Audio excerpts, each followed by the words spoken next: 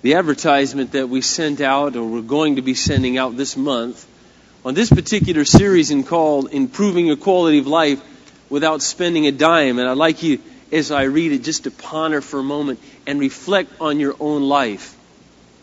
Most of us would love to improve the quality of our lives. And in America, that means accumulating more wealth and attaining more possessions. It has been handed down to us for generations that it is our moral obligation, our duty even, to give our children a better life than we had. Translation, to give them more things than we had. We somehow have convinced ourselves that the more things, more money, equals more quality of life and more happiness. All around us we see people striving after this dream. A bigger, better home, a nicer car, finer furniture, the list goes on and on. Yet beneath this thin veneer of seemingly outer joy lies a vast empty nation of people who are breaking up, falling apart. Our marriages don't last, our families don't work, and we feel empty and hollow inside. The dream of a better life has left us disillusioned, disheartened, and greatly in debt. Could it be we've been misinformed? Could there be a better, more fulfilling way to live? Now, I want you to ponder that just for a moment. All around us in our society, we are bombarded continually, our senses, with the truth, if you want to call it the truth. It's not the truth, but a truth. That we would be happier if we were driving a Range Rover. That if we had a Lexus, it would be a lot better than what we presently are driving. I want you to ponder for a moment what it would have been like to grow up in the Soviet Union all of your life. I have friends that are there. I talk with people there. So I feel I have a very accurate representation of what many people perceive life to be like. They were told by the Communist Party that America was awful, that it was a pathetic place to live, that we were oppressive, that we were, et cetera, et cetera, et cetera. Cruel and barbaric, and, well, some of those things may be true depending on where you go. But these people grew up believing we were the enemy. Started with Lenin, started with Stalin, and just continued on and on and on and on. Except, little by little, people were able to leave the country once in a while through the Olympic Games or other types of events. People would see what Americans live like. And little by little, people would try to defect and come to this country that was supposedly so bad and so awful. Yet for the multitude of people in the Soviet Union, they spent all of their life being lied to. The truth was misrepresented to them. God was misrepresented. Life was misrepresented. Until finally, what happened was, communism couldn't maintain itself, and it died. And all of a sudden, people have gotten a taste of freedom. And all of a sudden, people have come over to this country, and they begin to realize, my goodness, people are really free. As we think of freedom. They drive where they want. They can own their own car. They can have an apartment that's affordable. You can get a job. They go to supermarkets that we consider ordinary, and they thought they died and went to heaven. I have friends that are there right now, living in the Ukraine. They used to be here, part of this church. They're over there now as missionaries, and they have to walk basically 5-6 miles to go to the meat market. The meat market is on stumps of trees outside in the sun with flies all over the meat. Whatever meat is there. And they just butcher it right there on the street, and you just pick out what you want, and you stand in a long line to get it.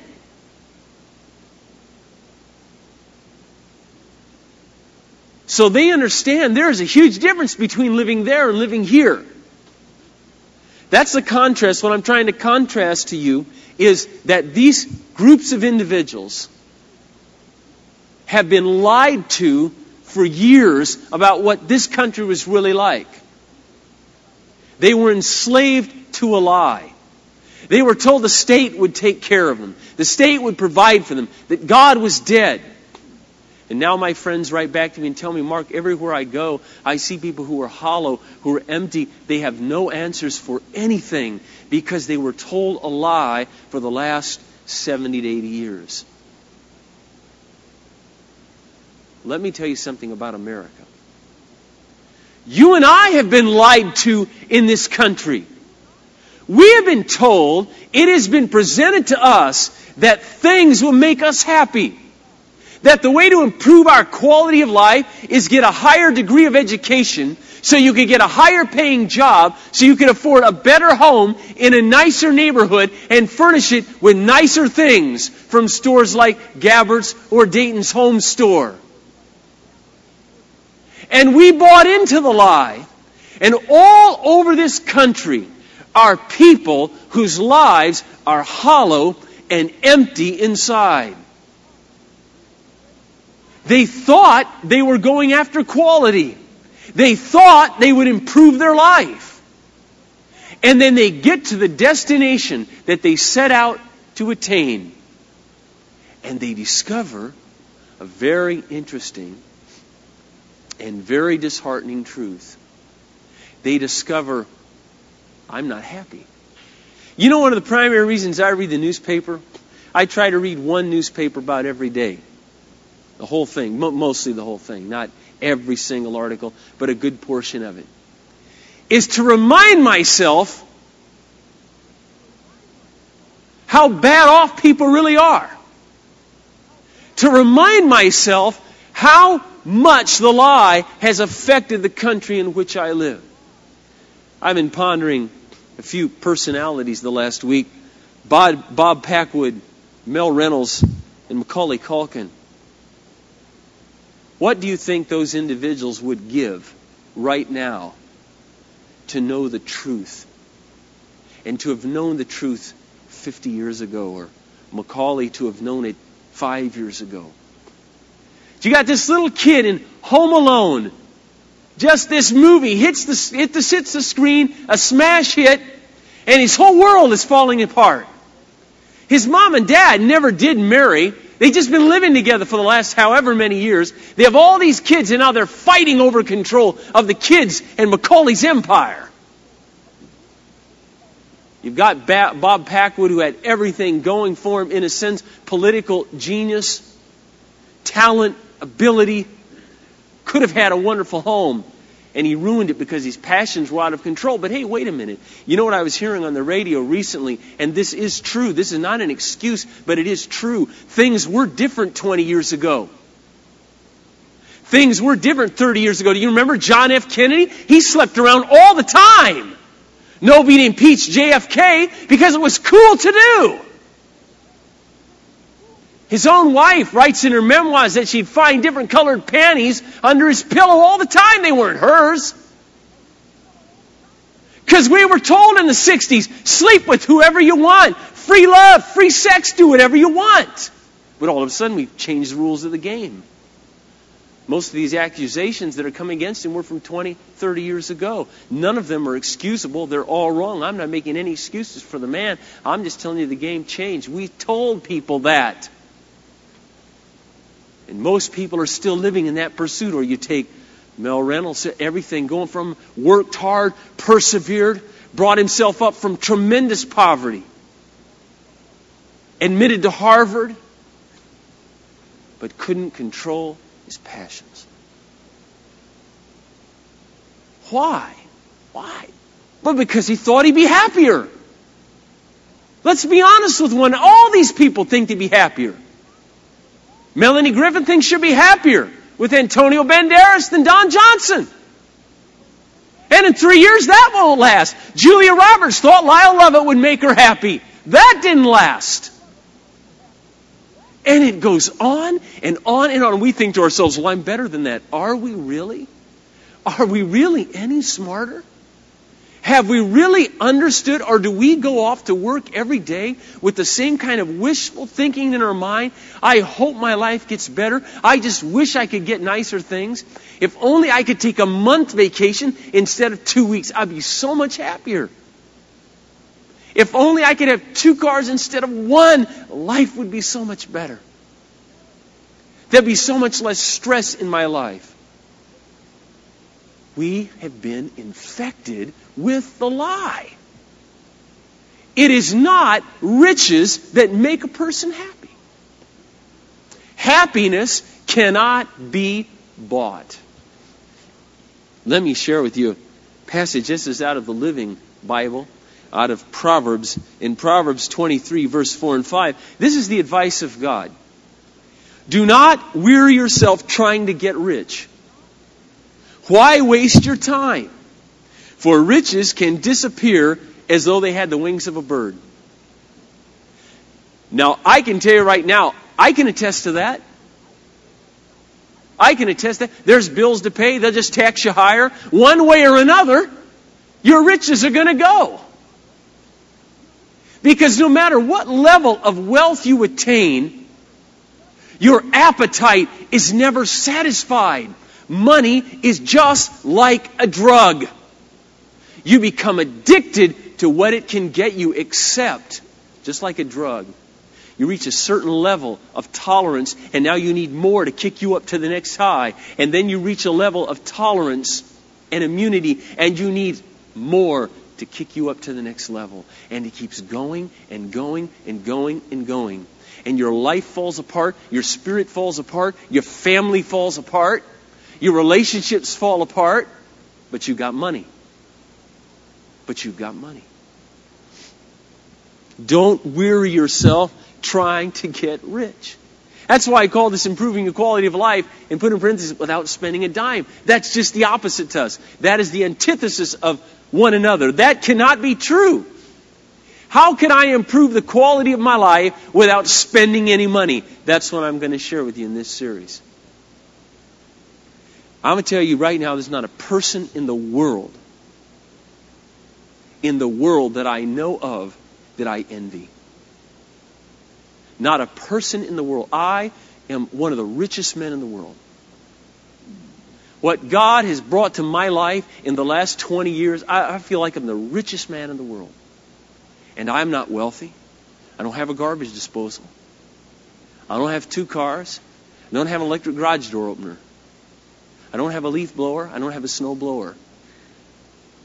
I have a 2-bedroom home that we rent with 4 children and a mom and a dad. That's not a whole lot of space. I don't have a lot of money in the bank. I don't have an inheritance waiting for me that when I hit 45 is going to be mine. I don't have any of those kinds of things.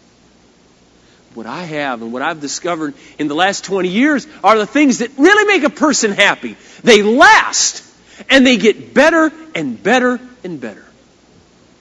Let me just share with you a few things here.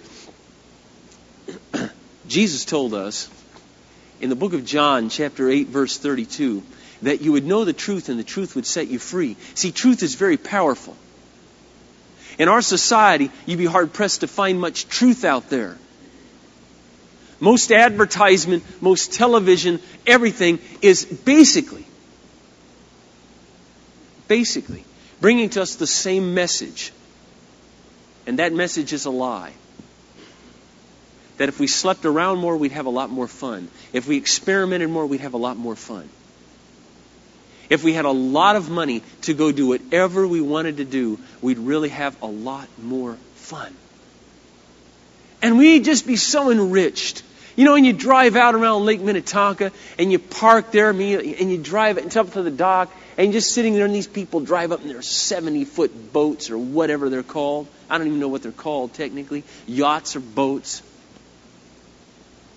And they walk off and they walk up to their Lexus that matches the color of the boat. And you know, you think to yourself, crap. Some people have all the luck. Man, I'd give anything to be able to just take my family, and pull over to the dock and have someone get the boat all gassed up, and just hop on it. Because we believe somehow those people are happier, and they're not. And they're not. Money has the magic power of making you think you're happy. Just like cocaine has the magic power of making you think you're confident. Just like drugs influence a person's mind, so does money.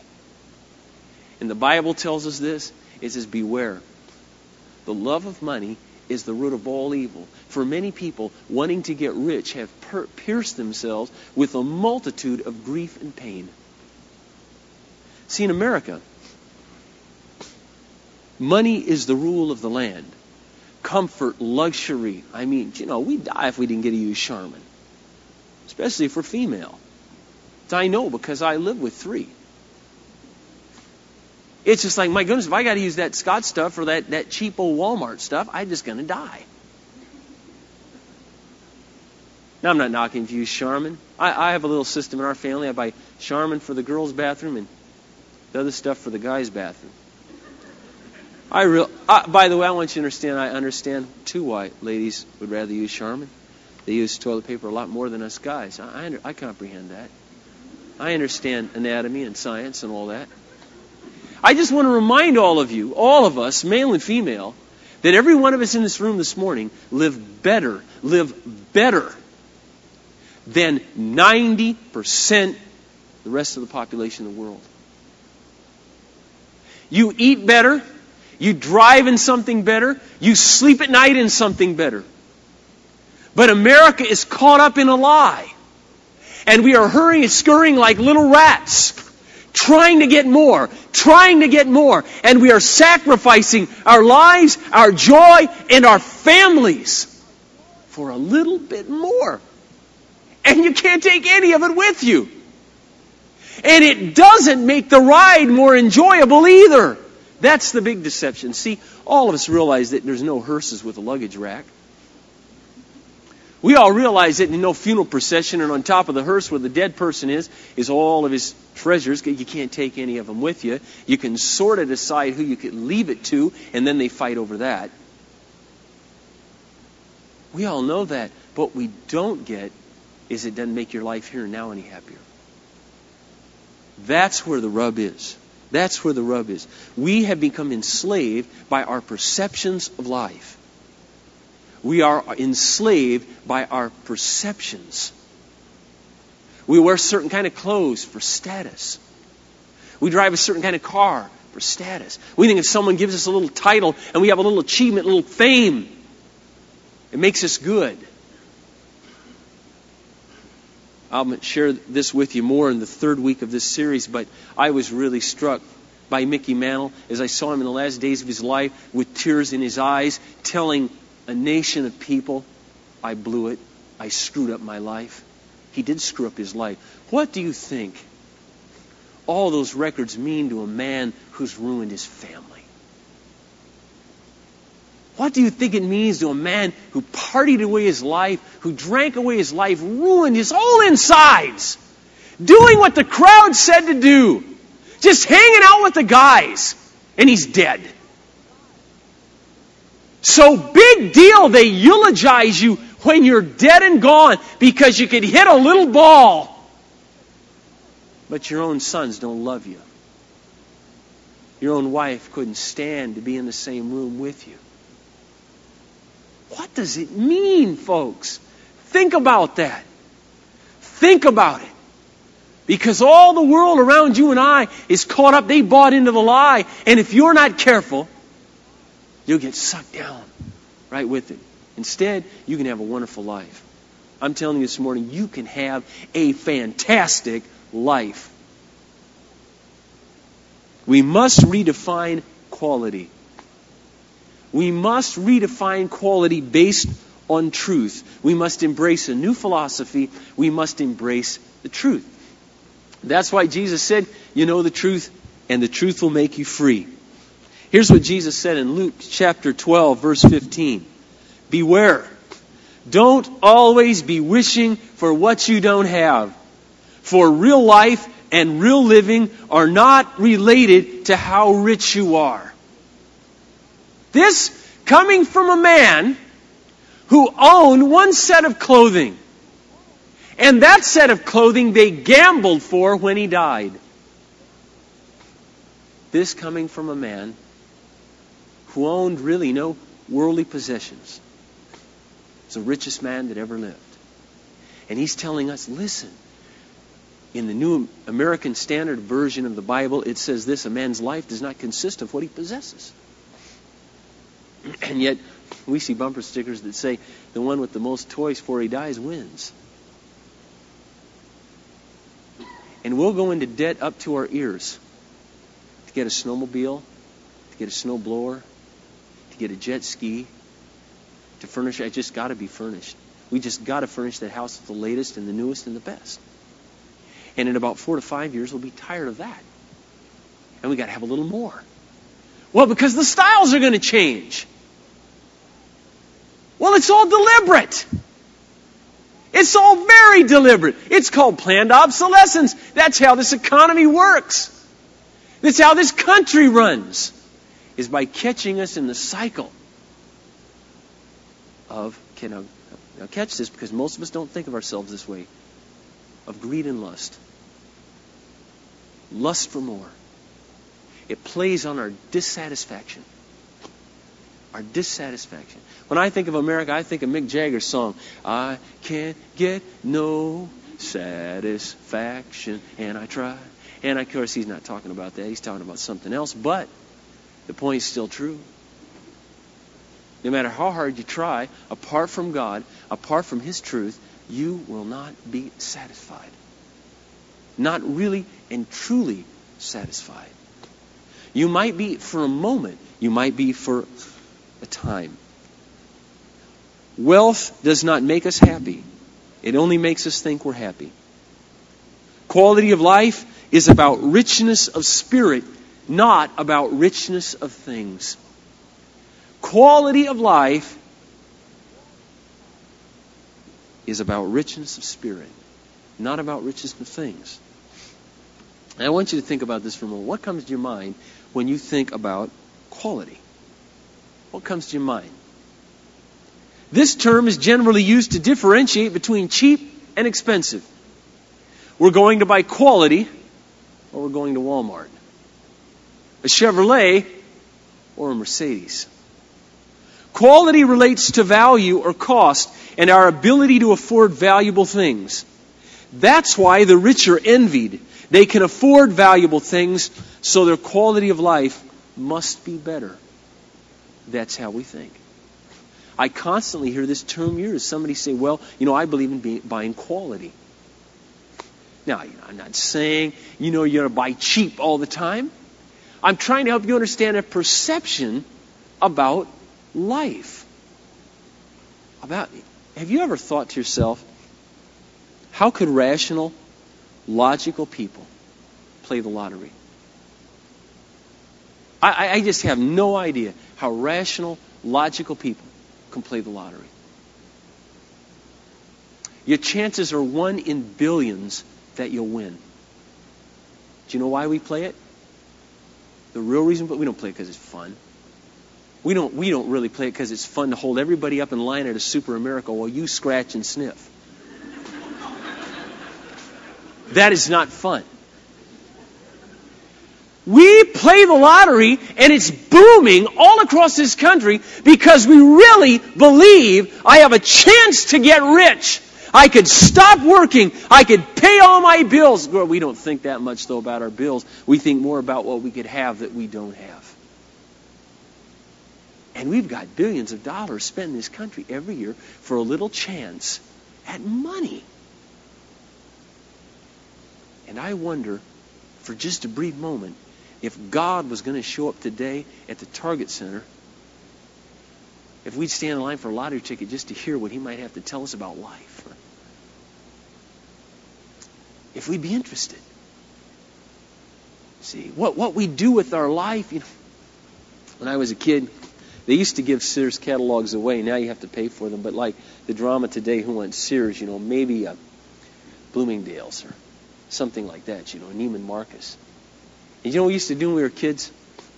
We'd get to see, we couldn't wait till the Sears Christmas catalog came out. Anybody remember that when you were a kid?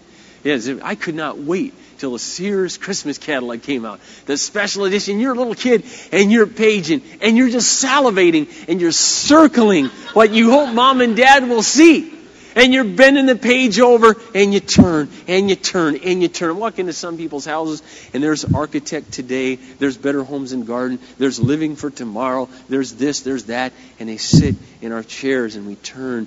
Oh, I wish I had that cabin. Oh, that's what I could do to the bathroom. Oh, that's what we could do to our backyard.